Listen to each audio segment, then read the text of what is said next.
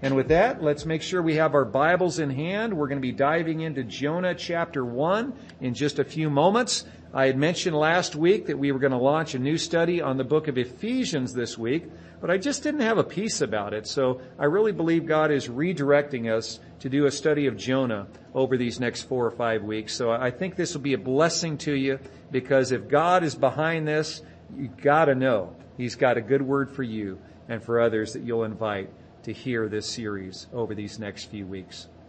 As most of you know, yesterday was an important day in the life of our nation. It was Patriot Day. It was the day that we commemorate those terrorist attacks in New York City 20 years ago. Isn't that hard to believe? It was 20 years ago yesterday that those 4 commercial airlines were hijacked, and 2 of those planes were flown directly into the World Trade Center towers. 1 was flown into the Pentagon, and 2,977 people were killed during that terrorist attack. To put that into perspective, that was about 500 more people than were killed at Pearl Harbor. It was a terrible thing in the life of our nation when that terrorist attack took place on 9/11. And of those 2,977 who were killed either in New York City or at the Pentagon, of that number, 412 were first responders. 412 of those who were killed were emergency workers in New York City who heard the call of duty and responded without hesitation, rushing into the World Trade Towers, knowing that there were individuals stranded above the flames on those upper floors. And they did everything in their power to try to save lives. There were 60 police officers from the NYPD and several other police departments that rushed into the World Trade Towers and lost their lives as they did. There were a whopping 343 firefighters who rushed into the World Trade Towers trying to save lives. When these brave men and women received the call that the Twin Towers were on fire and people were trapped, they rushed in without giving it a second thought. They were heroes. They were heroes. When they received the call of duty without hesitation, they went. It wasn't fun, it wasn't easy, and it certainly wasn't safe. But they rushed in anyway because it was their duty and it was their calling. Now, Jonah was one of God's prophets in the Old Testament. In fact, he's probably one of the best known prophets in the Old Testament. Even Sunday school age children know the story of Jonah. He had a calling on his life, a calling to speak God's word whenever and wherever God told him to. But unlike the heroes of 9/11, Jonah turned his back on his call of duty. Jonah was the reluctant prophet, and over the next 4 or 5 weeks, we are going to learn from God's word together how not to be like Jonah. So today we begin our new series, a verse-by-verse study through the book of Jonah. So I need you to be in chapter 1. We'll be there in just a moment. Chapter 1, verse 1. Now, whenever we begin a new verse-by-verse study of a book of the Bible, I think it's a really good idea for us to answer 5 very important questions so that we can get our bearings and get the most out of our study. Question number 1, who wrote it? Number 2, to whom was it written? Number 3, when was it written? Number 4, why was it written? And finally, question number 5, why should I care? Amen? So let's tackle each of these 5 questions one by one. Question 1, who wrote it? Well, the author of the book of Jonah doesn't identify himself in the book of Jonah, so we have to hazard a guess. Our best guess is Jonah himself wrote the book of Jonah. Jonah identifies as, in verse 1, as the son of Amittai. He was a prophet in the northern kingdom of Israel between around 800 and 750 BC. Question number 2, to whom was it written? Well, Jonah was originally written to the people of Israel. It's written to the people of Israel, but its message is for all people in all times. Question number 3, when was it written? When was it written? Well, we have no way of knowing for sure, but our best guess is Jonah, if he wrote the book himself, wrote it somewhere around 750 BC, when his ministry years were coming to a close. Question number 4, why was the book of Jonah written? Well, it might surprise you to learn that the book of Jonah isn't really a story about a big fish. There's a big fish in it, but the book of Jonah is really not a story about a big fish. The big fish is only mentioned 4 times in the book of Jonah. The book of Jonah isn't really a story about a wicked city of Nineveh. The city of Nineveh is only mentioned 9 times in the book. And the book of Jonah isn't even a story about a reluctant prophet. Jonah himself is mentioned 18 times in the book of Jonah. So think about this for a moment with me. If the book of Jonah is not about a big fish, and it's not about a wicked city that repents and turns to God, and if it's not about the prophet Jonah himself, then what on earth is Jonah about? Well, I'm so glad you asked that question. Here's the answer. Jonah is not a whale-centered book. It's not a man-centered book or even a city-centered book. It's a God-centered book. It tells the true story of a merciful and loving God who is mentioned 38 times in just 4 chapters. So, why was the book of Jonah written? Back to that original question. It was written to teach God's followers that the love of God extends to sinners outside our comfort zone. Therefore, the will of God is for His followers to reach out and urge them to get right with God. Amen? That's the purpose for which it was written. Warren Wiersbe, I think, says it really well. He writes, the book of Jonah is about the will of God and how we respond to it. It's also about the love of God and how we share it with others. Finally, the 5th question, why should I care? I always love this question when we start a new study in a book. Why should I care? Well, let me give you a couple reasons why you should care. Number 1, you should care because you don't care. You with me so far? You should care because honestly you don't care.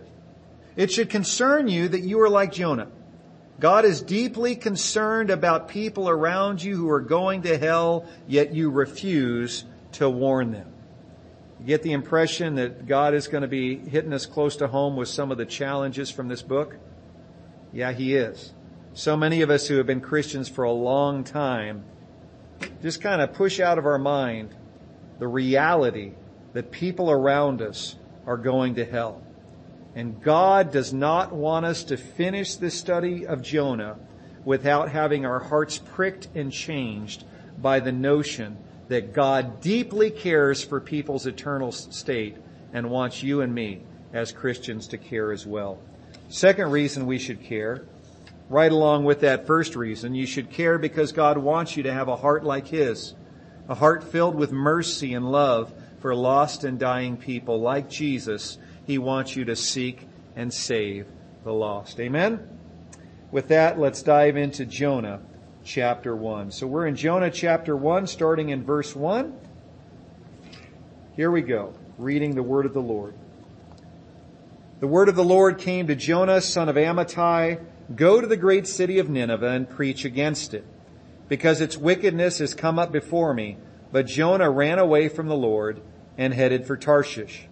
He went down to Joppa, where he found a ship bound for that port. After paying the fare, he went aboard and sailed for Tarshish to flee from the Lord. So Jonah, son of Amittai, was a prophet in northern Israel. You might remember that after King Solomon, King David's son, died, after King Solomon died, the 10 tribes in the north seceded from the Union. They didn't like King Solomon's son being on the throne, and so 10 of the 12 tribes of Israel made their own nation, they made their own country, and it's referred to in the Old Testament as the Northern Kingdom or the nation of Israel. There were 2 tribes in the south surrounding the capital city of Jerusalem that stayed loyal to Solomon's son, and they became the Southern Kingdom or the Kingdom of Judah. Now Jonah was sent by God as a prophet to the Northern Kingdom, those 10 tribes in the north that had seceded from the Union. And so that's kind of the backdrop as God comes to Jonah here in the early verses of Jonah chapter 1. Here's what we read the first time Jonah is ever mentioned in the Old Testament.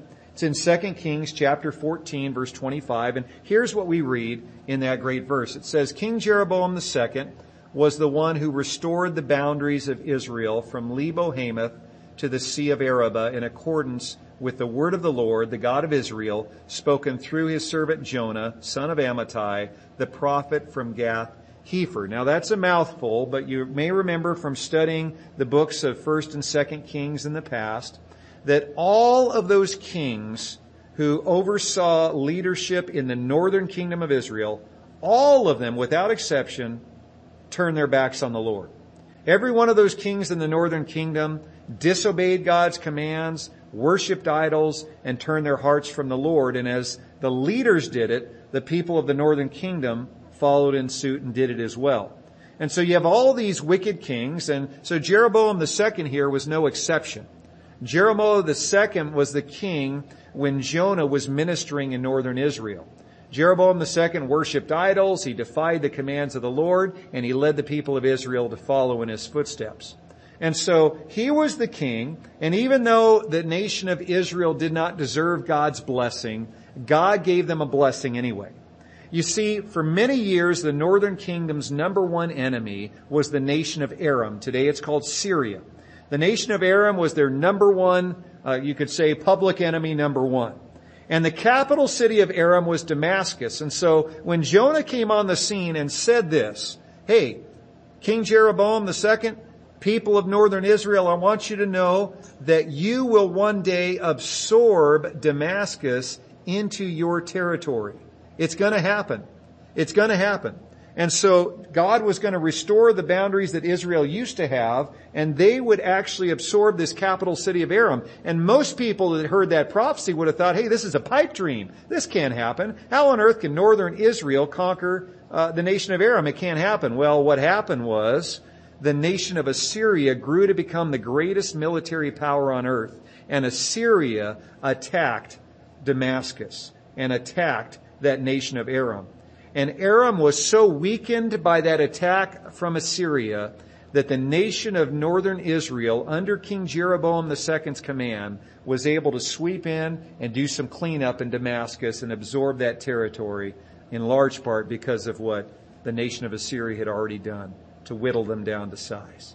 And so that's the backdrop of Jonah's ministry to northern Israel. That's what was going on in the years leading up to God speaking to him here in the early verses of Jonah chapter 1. Now, God had sent 3 prophets into northern Israel during this time. So Jonah was only one of them. God sent these 3 prophets. One was Amos, the other was Hosea, and the other was Jonah. And each of these prophets had been sent into northern Israel to tell the people to repent of their sins. And God made it very clear, if you do not repent of your sins, northern Israel, then I am going to send an enemy army to overthrow you. And so, if you look at the prophecies of Amos, they're right there in the Old Testament. Amos has a book by his name. If you look at the prophecies, you'll read that Amos prophesied that an enemy nation would overthrow Israel if Israel didn't repent. Hosea had some of the same prophecies, but unlike Amos, he identified that enemy army by name that would overthrow northern Israel. And guess which army it was? It was the army of Assyria. It was the army of Assyria, and one of the main cities in Assyria was Nineveh. Okay? So we'll connect the dots here. Bear with me. And so Hosea had prophesied 3 different times, and you can see it in the book of Hosea there in the Old Testament. He prophesied 3 different times that Assyria would attack, overthrow, and rule over northern Israel unless Israel repented of its sin. And so, in steps Jonah. And God tells him, go to the great city of Nineveh and preach against it, because its wickedness has come up before me. So what is God asking Jonah to do? He's asking him to go to one of the most important cities in Assyria and preach God's message to it, knowing full well that that nation of Assyria, Nineveh included, would one day sweep down into Israel and overthrow it. So that's the message God gives to Jonah. Go up there to your enemy and preach the message of repentance that I call you to preach. Now, there were several reasons why God's command made Jonah sick to his stomach. Let me give two of those reasons. Number one, Nineveh was part of Assyria, which was notorious for its violence and cruelty to its enemies. So Jonah was fully aware of that specific prophecy of Hosea that Assyria was going to conquer them. And one of the reasons that God's command here in the first couple verses of Jonah chapter 1 make Jonah sick to his stomach is because he knew Assyria. They were notorious for their violence. They didn't just kill their enemies. They took pleasure in torturing them and even dismembering them. Sometimes they would dismember them before they were dead. Other times they would dismember them after they were dead. Here's one historical account I want to share with you. This is a historical account of one of Assyria's kings that lived and ruled during that period around when Jonah lived. He wrote, quote, "I flayed as many nobles as had rebelled against me, and I draped their skins over the pile of corpses. Some I spread out within the pile, some I erected on stakes upon the pile. I flayed many right through my land and draped their skins over the walls. I burnt their adolescent boys and girls." Doesn't that king of Assyria sound like a wonderful fellow? But it gets worse. He writes elsewhere, "I captured many troops alive. I cut off some of their arms and hands. I cut off others' noses, ears, and extremities.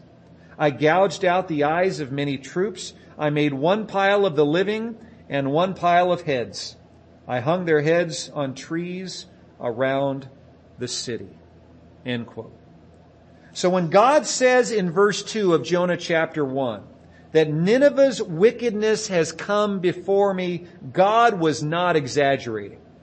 Nineveh was filled with very cruel and wicked people, and Jonah had no desire to go there. He didn't want to mess with these wicked people. And Jonah hated God's marching orders for another reason. Jonah had no interest in aiding and abetting the enemy of Israel. You see, Jonah had heard loud and clear God's prophetic word delivered through Hosea.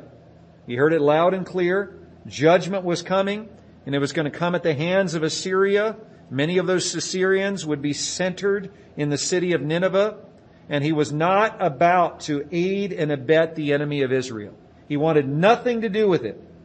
Yet God was commanding Jonah to travel 500 miles into the heart of enemy territory to preach a message of repentance to the people who would one day conquer Israel. And Jonah said, "No way. No way. I'm not doing it. Count me out. I'm going to just retire. I'm going to resign. I'm not going to do it, God. I'm not going to do it." So verse 3, Jonah ran away from the Lord and headed for Tarshish.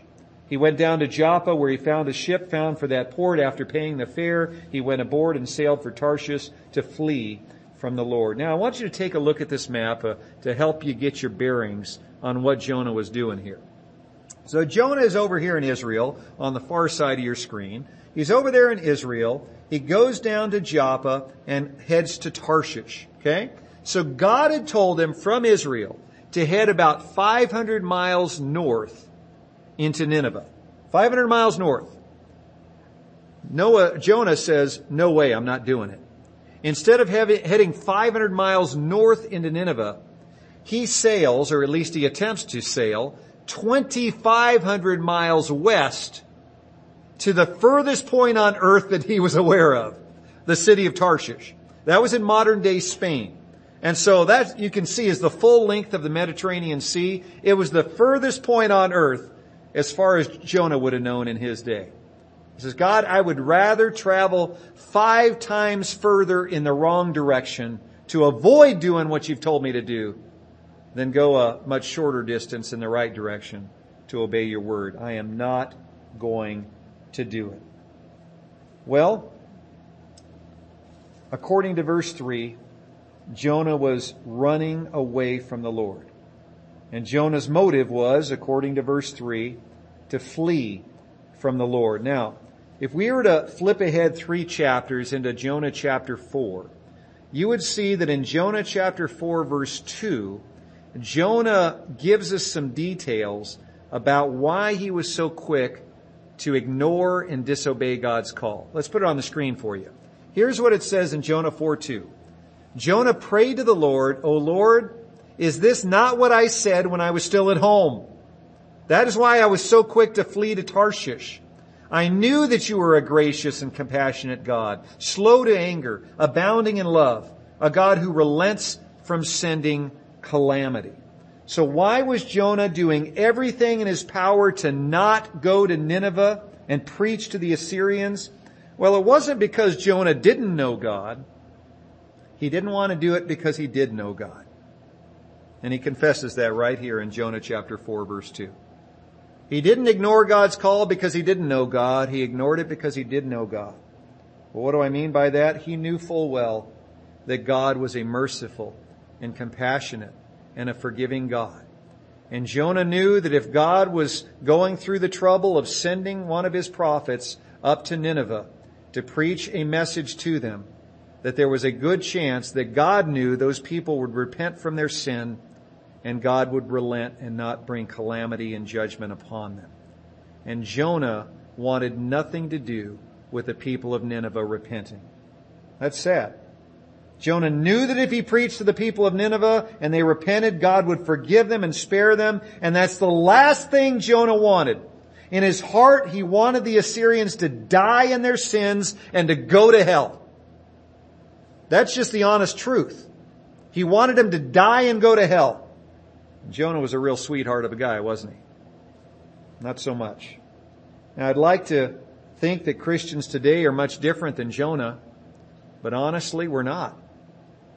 Let's be honest, we're not much different than Jonah. Truth be told, there are some people who we do not want to go to heaven. Honestly, you know I'm right, don't you? There's some people who many of us as Christians do not want to go to heaven. It wasn't too long ago I was scrolling through Facebook and I came upon a post. I don't even remember who posted it, but it was a post about the Speaker of the House, Nancy Pelosi.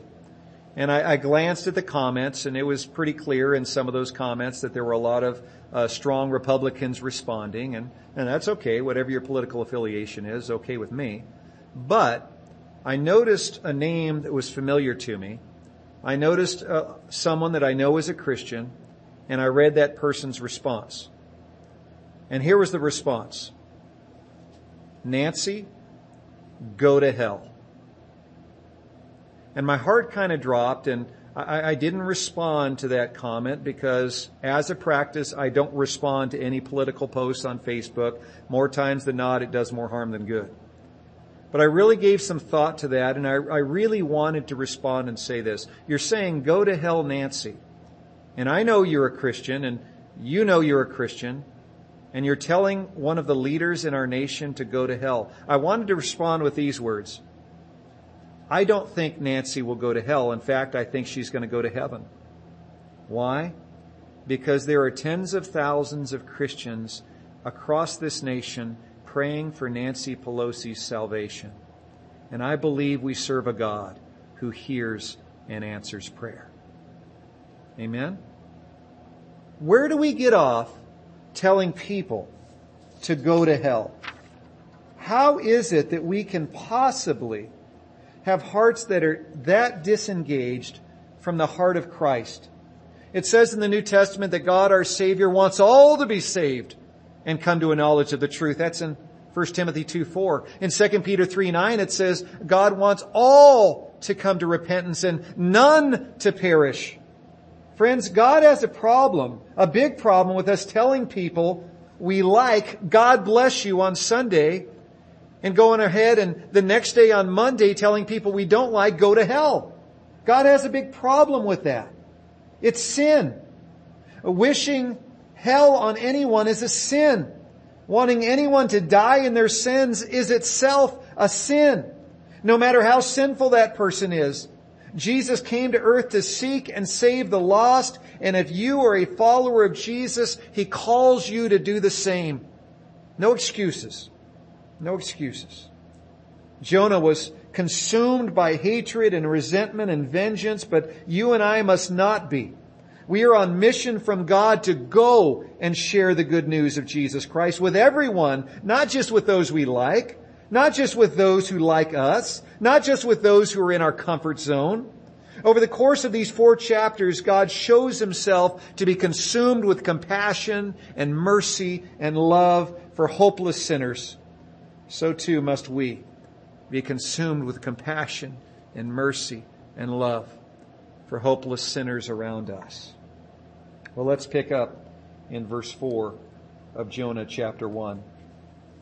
Then the Lord sent a great wind on the sea, and such a violent storm arose that the ship threatened to break up. All the sailors were afraid, and each cried out to his own God, and they threw the cargo into the sea to lighten the ship. But Jonah had gone below deck, where he lay down and fell into a deep sleep. The captain went to him and said, "How can you sleep? Get up! Call on your God. Maybe he'll take notice of us and we won't perish." Then the sailors said to each other, "Come, let us cast lots to find out who is responsible for this calamity." They cast lots, and the lot fell on, guess who? Fell on Jonah. So they asked him, "Tell us, who is responsible for making all this trouble for us? What do you do? Where do you come from? What is your country? From what people are you?" And Jonah answered in verse 9, "I am a Hebrew, and I worship the Lord, the God of heaven, who made the sea and the land." This terrified them, and they asked, "What have you done?" Now they knew he was running away from the Lord because he had already told them so. The sea was getting rougher and rougher, so they asked him, "What should we do to you to make the sea calm for us?" "Pick me up and throw me into the sea," he replied, "and it will become calm. I knew that it was my fault that this great storm has come upon you." Instead, the men did their best to row back to land, but they could not, for the sea grew even wilder than before. Then they cried to the Lord, "O Lord, please do not let us die for taking this man's life. Do not hold us accountable for killing an innocent man. For you, O Lord, have done as you pleased." Then they took Jonah and they threw him overboard, and the raging sea was calm. At this the men greatly feared the Lord, and they offered a sacrifice to the Lord and made vows to him. Well, Jonah boarded a ship heading 2,500 miles west to the furthest point on earth that he was aware of, there in Spain. But the impression we get in verse 4 is that the ship didn't make it very far, right? We don't think it made it very far. God sends a great wind, a violent storm that engulfed the ship. The captain and the crew were convinced that if the storm didn't end soon, their ship would be ripped into many pieces and they would all die in the sea. So they began calling out to their God. Verse 5, all the sailors were afraid. They cried out to their own God. These sailors weren't worshipers of the one true God, so in all likelihood they were calling out to Baal, and they were calling out to Chemosh, and they were calling out to Molech, and any other god they could think of. They were calling out to every god out there, hoping one of them would answer. They didn't know the one true God, at least they didn't at the time. These sailors were so scared they tossed their cargo overboard, they tossed their food out, they tossed their possessions out, they tossed their livelihood out. They were going to Spain for a reason. They were going to make some buco bucks over there in Spain, most likely, but they threw it all overboard. These guys knew they were going to die if something didn't drastically change. Verse 6, Jonah was just snoozing below deck, oblivious to all of it. So the captain got in his face and said, "Get up! Call on your God. Maybe he'll take notice of us and we won't perish." Isn't it sad that the pagan captain of that ship was more concerned about Jonah's life than Jonah was concerned about all those men on the boat who were about to drown and go to hell without knowing the one true God? Isn't that sad? The pagan captain was more concerned with Jonah than Jonah, as a follower of the one true God, was concerned with him. That brings home a really important point. It's a sad indictment on Christ's followers when non-Christians show more compassion, patience, and love than we do. Between verses 7 and 16, the drama continues to unfold. After the captain urged Jonah to call on his God for deliverance, the sailors had an idea. They said to each other in verse 7, "Come, let us cast lots to find out who is responsible for this calamity." They were convinced that the storm was somebody's fault. Someone on the ship had ticked off one of the gods, and They discover when the lots are drawn, maybe it was sticks, maybe it was little pebbles, but one was different than the others. And Jonah, in essence, drew the short straw. They knew it was his fault. And they asked for an explanation, and he explains, well, I am a Hebrew. I worship the Lord, Yahweh, the God of heaven, who made the sea and the land. And as soon as they discover that Jonah's God is the God that controls the storms and controls the waves and controls the ocean, they were more scared than ever before.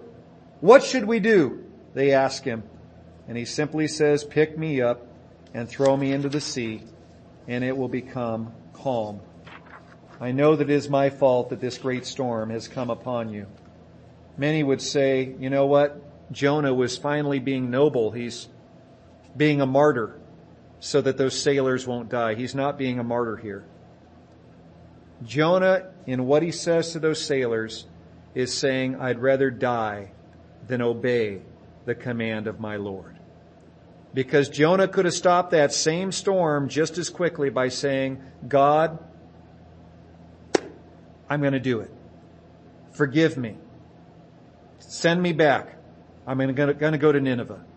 He could have just as easily had God stop that storm that way, but he'd rather die than obey God's command. In verse 13, we read that the sailors did their best to row back to land, but they could not.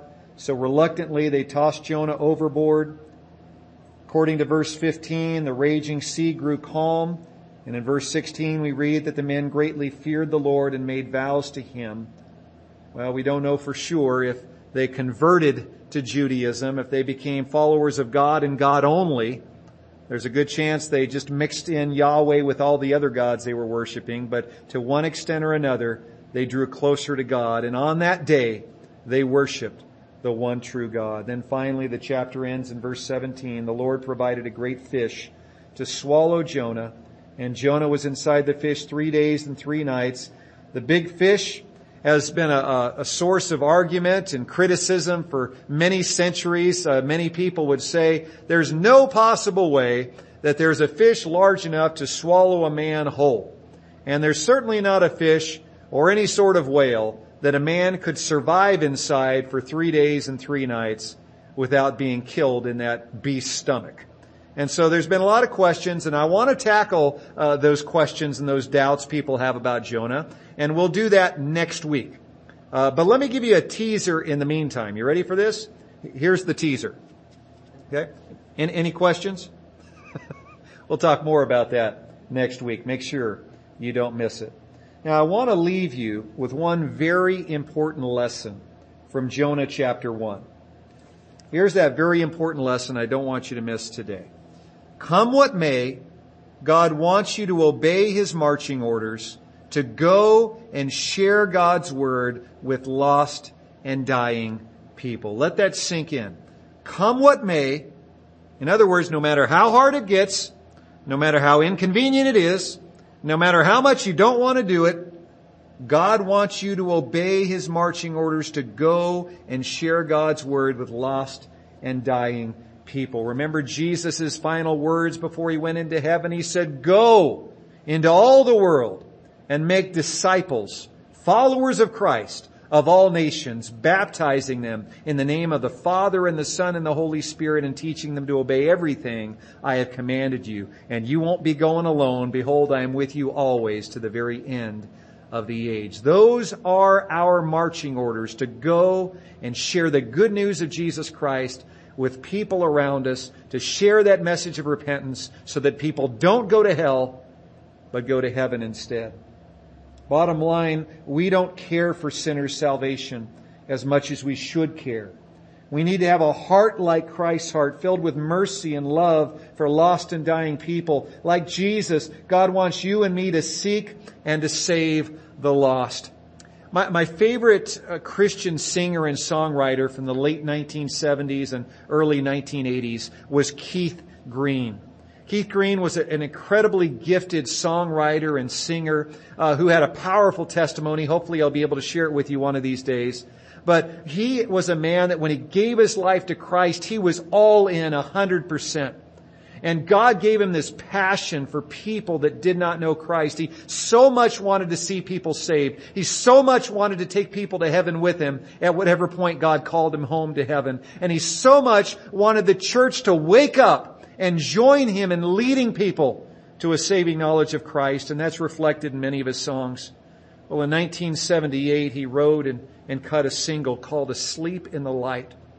And it was a clarion wake-up call to millions of Christians across our nation to get off their behinds and lead other people to Christ who needed Christ. And I want you to listen to these powerful lyrics from this song, Asleep in the Light. Do you see all the people sinking down? Don't you care? Don't you care? Are you going to let them drown? How can you be so numb not to care if they come? You close your eyes and pretend the job's done. Oh, bless me, Lord. Bless me, Lord. You know, it's all I ever hear. No one aches. No one hurts. No one even sheds one tear. But He cries, He weeps, He bleeds, and He cares for your needs. And you just lay back and keep soaking it in. Oh, can't you see it's such sin? Because He brings people to your door and you turn them away as you smile and say, God bless you, be at peace. And all heaven just weeps.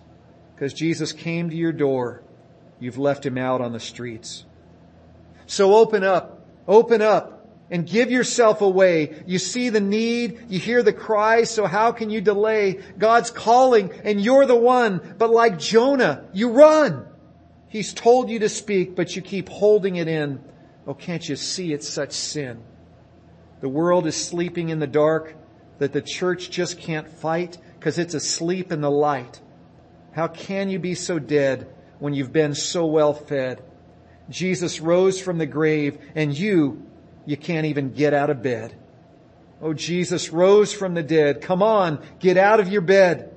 How can you be so numb not to care if they come? And you close your eyes and pretend the job's done. You close your eyes and pretend the job's done. Don't close your eyes. Don't pretend the job's done. Lord Jesus, forgive me. Lord Jesus, forgive us. Those words are so true. We've been well fed. But sometimes when it comes to evangelism, we might as well be dead. How can we, Lord? We've heard over and over again your charge to reach the lost. Yet, Lord, we don't share our faith. We buy into this lie from Satan. Well, there's two things I don't talk about, politics and religion. So I'm not going to lead someone to Christ. I'm not going to save them, throw them a spiritual life preserver. I'm not going to tell people that I'd love for them to go to church with me on Sunday. Lord, would you forgive me for being indifferent? Forgive me for having a hard heart to the lost and dying people around me who desperately need Christ, who desperately need salvation. Lord, would you wake me up? Would you wake us up, oh God? Here we are just a week away from National Back to Church Sunday, and so many of us will just smile and nod as we hear this message, and we're not going to invite anyone to come to church next week. God, forgive us. Wake us up. And I pray, oh God, that you would embolden us this week to invite friends and family and neighbors and checker-outers at Walmart and whoever it might be to come to church, oh Lord, to hear the life-saving message of Jesus Christ. Help us to point people to you. Help us to talk about you. Help us to draw people to your word. Lord Jesus, I pray that you would transform our hearts and give us the soft heart of Christ for the lost, because you have called us to seek and save that which is lost. Change our hearts, O God, and do a work in us this week. And may we see people saved around us in these upcoming 7 days for the glory of God. Help us to not be like Jonah. When you call us to share Christ, I pray that we would share Christ. In Jesus' name, amen. Next week is National Back to Church Sunday. Some of you have been away from church for a while, and many of us who are watching online physically can't go to an in-person service. So by all means, you keep on joining us online. But if you are a follower of Jesus Christ and you have just gone to church online because, bottom line, it's easier, it's time to get back to church. If you have a physical reason to not be in with the church body in person, I get it. You keep watching online. But if it's simply because of convenience, get back to church. And there's no better Sunday than next Sunday to do that. And if you're one of the many that's going to continue to watch us online, please keep it up. It's not the best option, but it's the second best option if you can't be in a church in person. And please don't miss this opportunity. Whether you're coming in person or online next week, do not miss this opportunity to invite others to join you. You very well may snatch someone out of the grip of hell and bring them to the Lord Jesus Christ and have them enjoy eternity in heaven because you were bold enough to go and ask. Let's all take this seriously and invite people to church next week. Amen? We can do this.